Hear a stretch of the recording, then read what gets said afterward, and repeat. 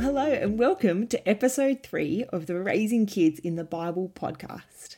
My name is Eleanor, and in a little bit I'll be joined by Lisa. We're both members of Wild Street Anglican Church in Maroubra in Sydney, and we started this podcast because we want to encourage and equip Christian parents to raise their kids in the Bible, knowing and trusting God's good plan for their lives. We're reading through Ed Drew's new book, Raising Confident Kids in a Confusing World. This week we're up to chapter 3. Each week we'll be reading through a chapter, summarising it, chatting about it, figuring out where it lands for Lisa as she parents her kids day in, day out. So if you haven't got a copy of Ed's book, Raising Confident Kids in a Confusing World, please do get your hands on a copy of it. You can get them from the Good Book Company website. There's a link to that in the description below, but you can also get it from other Christian bookstores as well, I'm sure. We're up to chapter 3. If you haven't read it, please go ahead and read it and come back so that you can get the most out of our discussion here. We're going to do our best to summarize what Ed has to say, but we are mere shadows of Ed's very wise words. So please read it for yourselves. You'll get so much gold out of it. I'm going to start by summarising chapter 3, and then we'll be joined by Lisa as we chat through where it lands and what it means for her life as she parents her children. So chapter 3 starts by asking the question and kind of figuring out the answer to the question, well, how do we determine our value and our worth in our lives? And Ed suggests that we always look to another to determine our value and our worth. We find something is precious in life because it is declared to be so by another. A ratty teddy bear is precious because of the child who declares it to be their most valued possession. And your parent might turn around the car around to go back and find the teddy that was lost at the park because it is precious in that child's eyes. Small children will find safety and security in the arms of their parents. Safety and value and worth is often determined by another, what another declares that to be, whether that's a toy or a person or whatever it is. Value and worth and preciousness is often declared by another. And so as kids grow, they begin to look outside of their parents and their family to other anothers to determine their preciousness.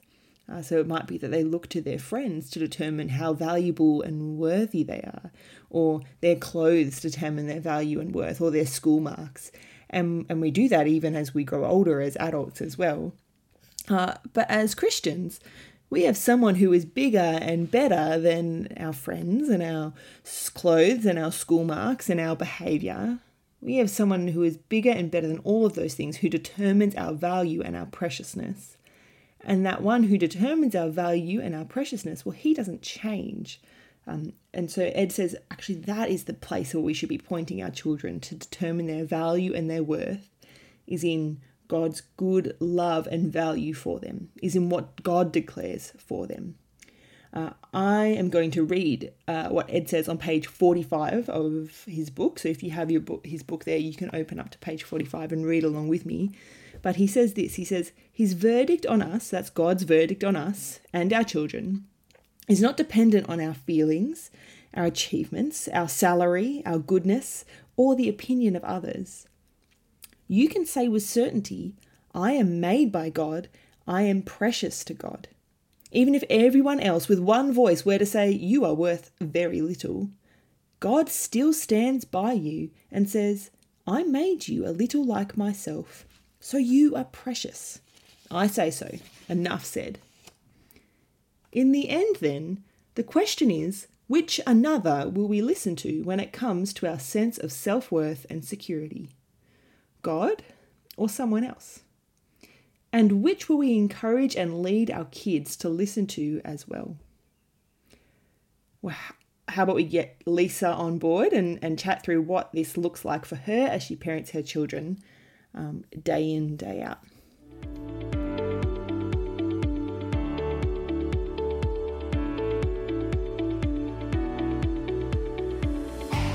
Awesome.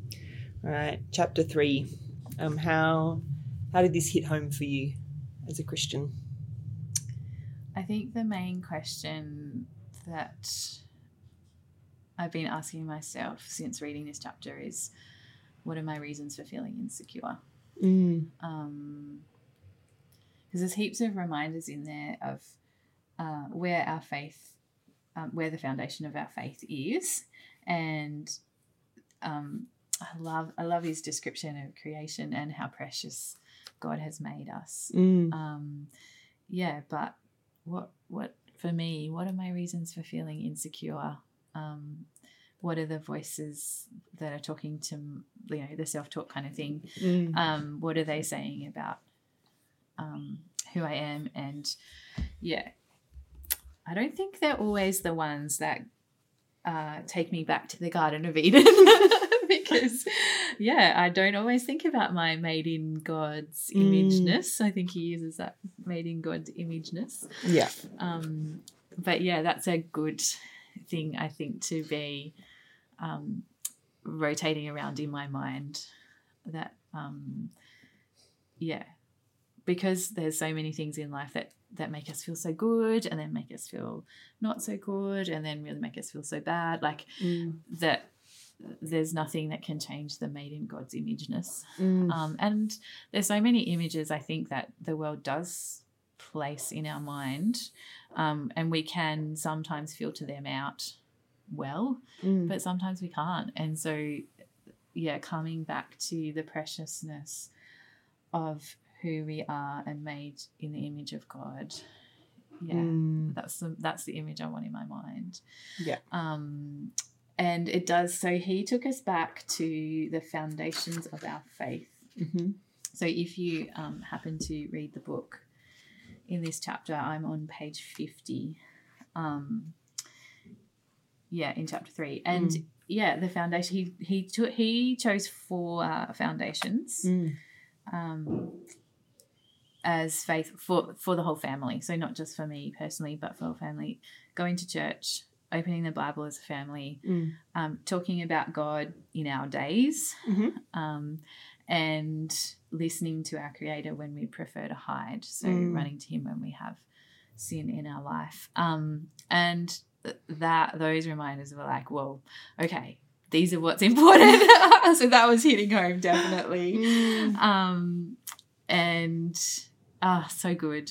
So helpful. So just grounding, I guess, in that, if I want to use that kind of word of this is where I want to come back to when all of the decisions that we face in the day washing over us over the day. Or the big decisions that we have to make as a family. These are the foundations that can help us make those decisions.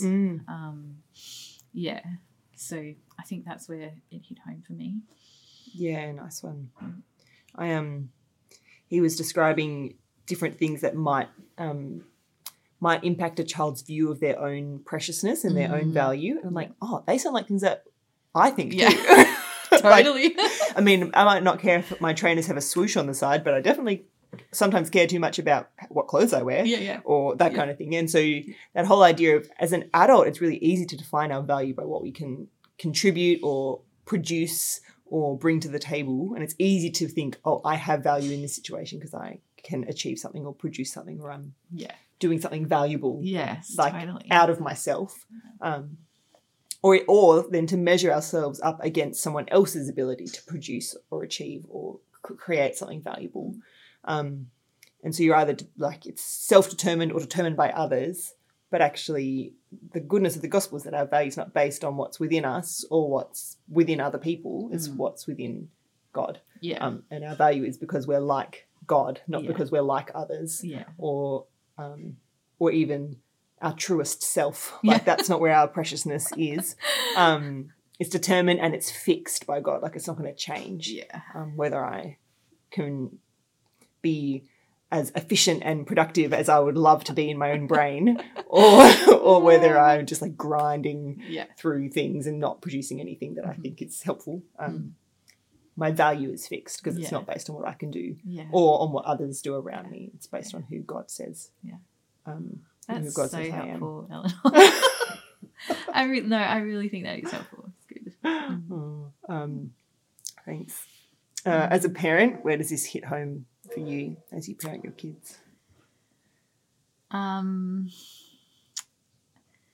think there was a little kind of sigh of, oh, this is hard. Yeah. When he said, I'll just read the quote to you.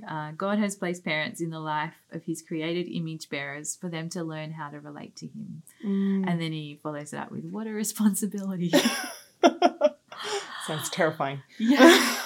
Yeah. Like just terrifying in the sense of it's a big responsibility, and I am overwhelmed by it. Most days I'm overwhelmed by the responsibility that God's given us to parent our kids and to show them someone bigger, better, more loving than I am. And other days or other moments, it's really reassuring as well, because when I fail them, I know that there is someone bigger and better, and I want to show them God because I won't be the one that I'll be the one that disappoints them, and I'll be the one that they'll need to hear me say sorry and hear me ask for their forgiveness, because I won't always be a perfect parent. Yeah. And then also the preciousness, I think, of offering them something more than the things they love in this world. Yeah. So I think we do sometimes talk in parenting about, or in Christian parenting, about the idols that might creep into our lives. And as adults, we can examine them and kind of maybe understand that language a little bit more. But I love the way that Ed kind of lays out how precious it is to be an image bearer of God, and how we can teach our children that preciousness and the preciousness of his love in a way that shows them it's even more than the things in this world. Which is pretty amazing. So his love is the one they can depend on. His the way that he forgives and the way that he holds them is what they can depend on. And that's the tricky part, matching that kind of idea and beautiful gospel promise with what happens in the day and my own failings. To match those two together is really hard. But he highlights a very clear task that we're teaching our children about God's love. We're teaching them about how precious they are in the image that they have, and we're modeling to them a parental kind of love for them. And I think last chapter and maybe the next one, he'll kind of expand a little bit more on what that looks like, so that we don't kind of just overlook their behaviors. But I love how he spent some time just sitting in that great preciousness and their value, like you said before, like their value doesn't come from the things they own, the things they wear, who they are, what sport they play. It comes from the image bearers that they are in Christ, and that he loves them more than I could ever love them. So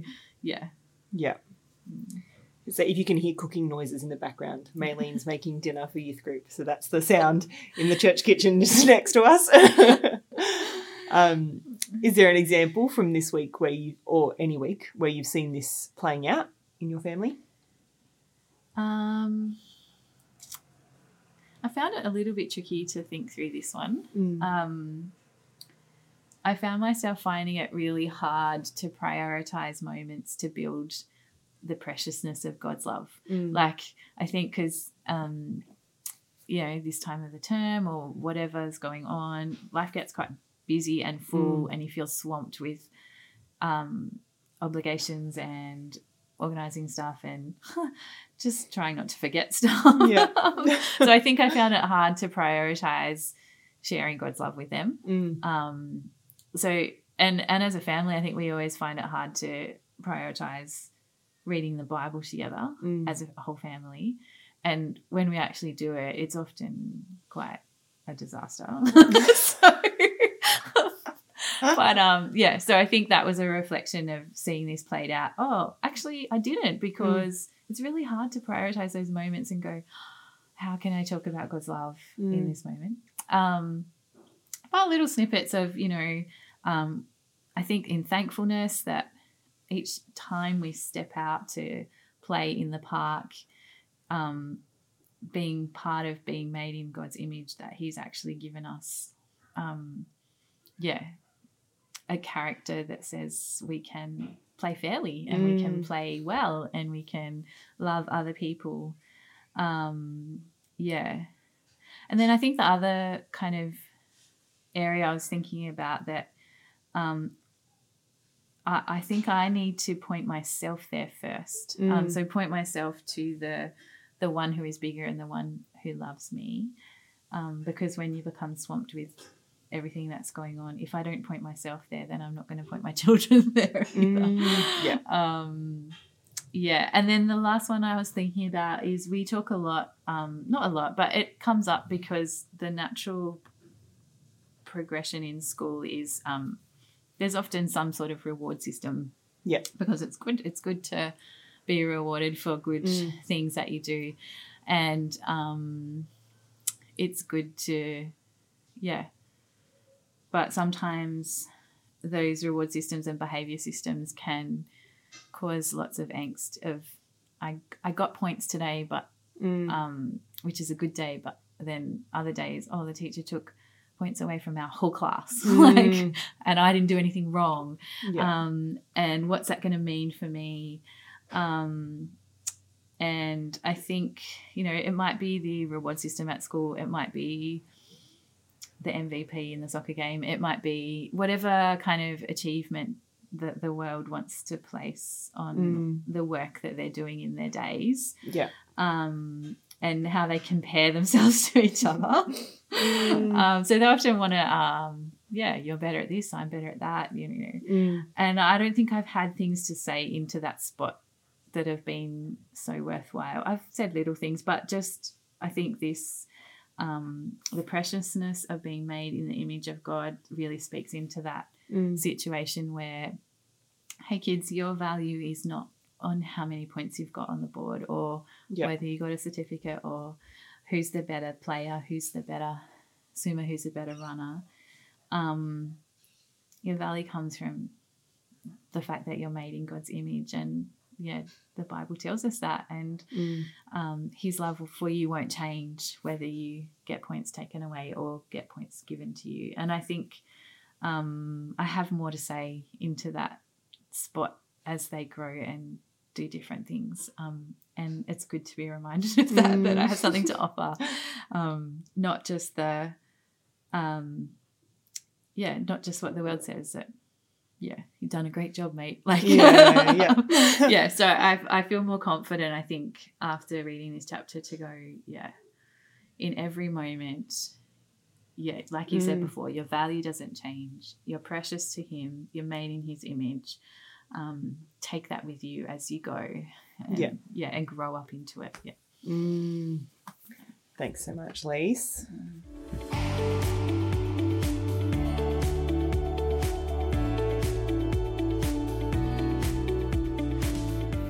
Well, I hope there was something valuable in there for you as you're thinking through how can you encourage your kids to look to God for their value and their worth and their preciousness and not other things that surround them.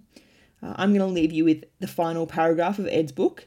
The final paragraph of chapter 3 of Ed's book on page 53, if you want to read along with me. Ed says this: "It is a blessing beyond measure for children to have parents who seek to show them that as created image bearers, they are loved by God and should therefore listen to God, both because it is right and because it is the way to most likely lead to a long, flourishing life. Aim to be and pray you'll be the kind of parent who shows how good it is to be loved by God and how good it is to be under his loving authority. Lisa and I are praying for you as you seek to be that kind of parent who longs to show their children how good it is to be loved by God and to live under his loving authority. We'll see you next time.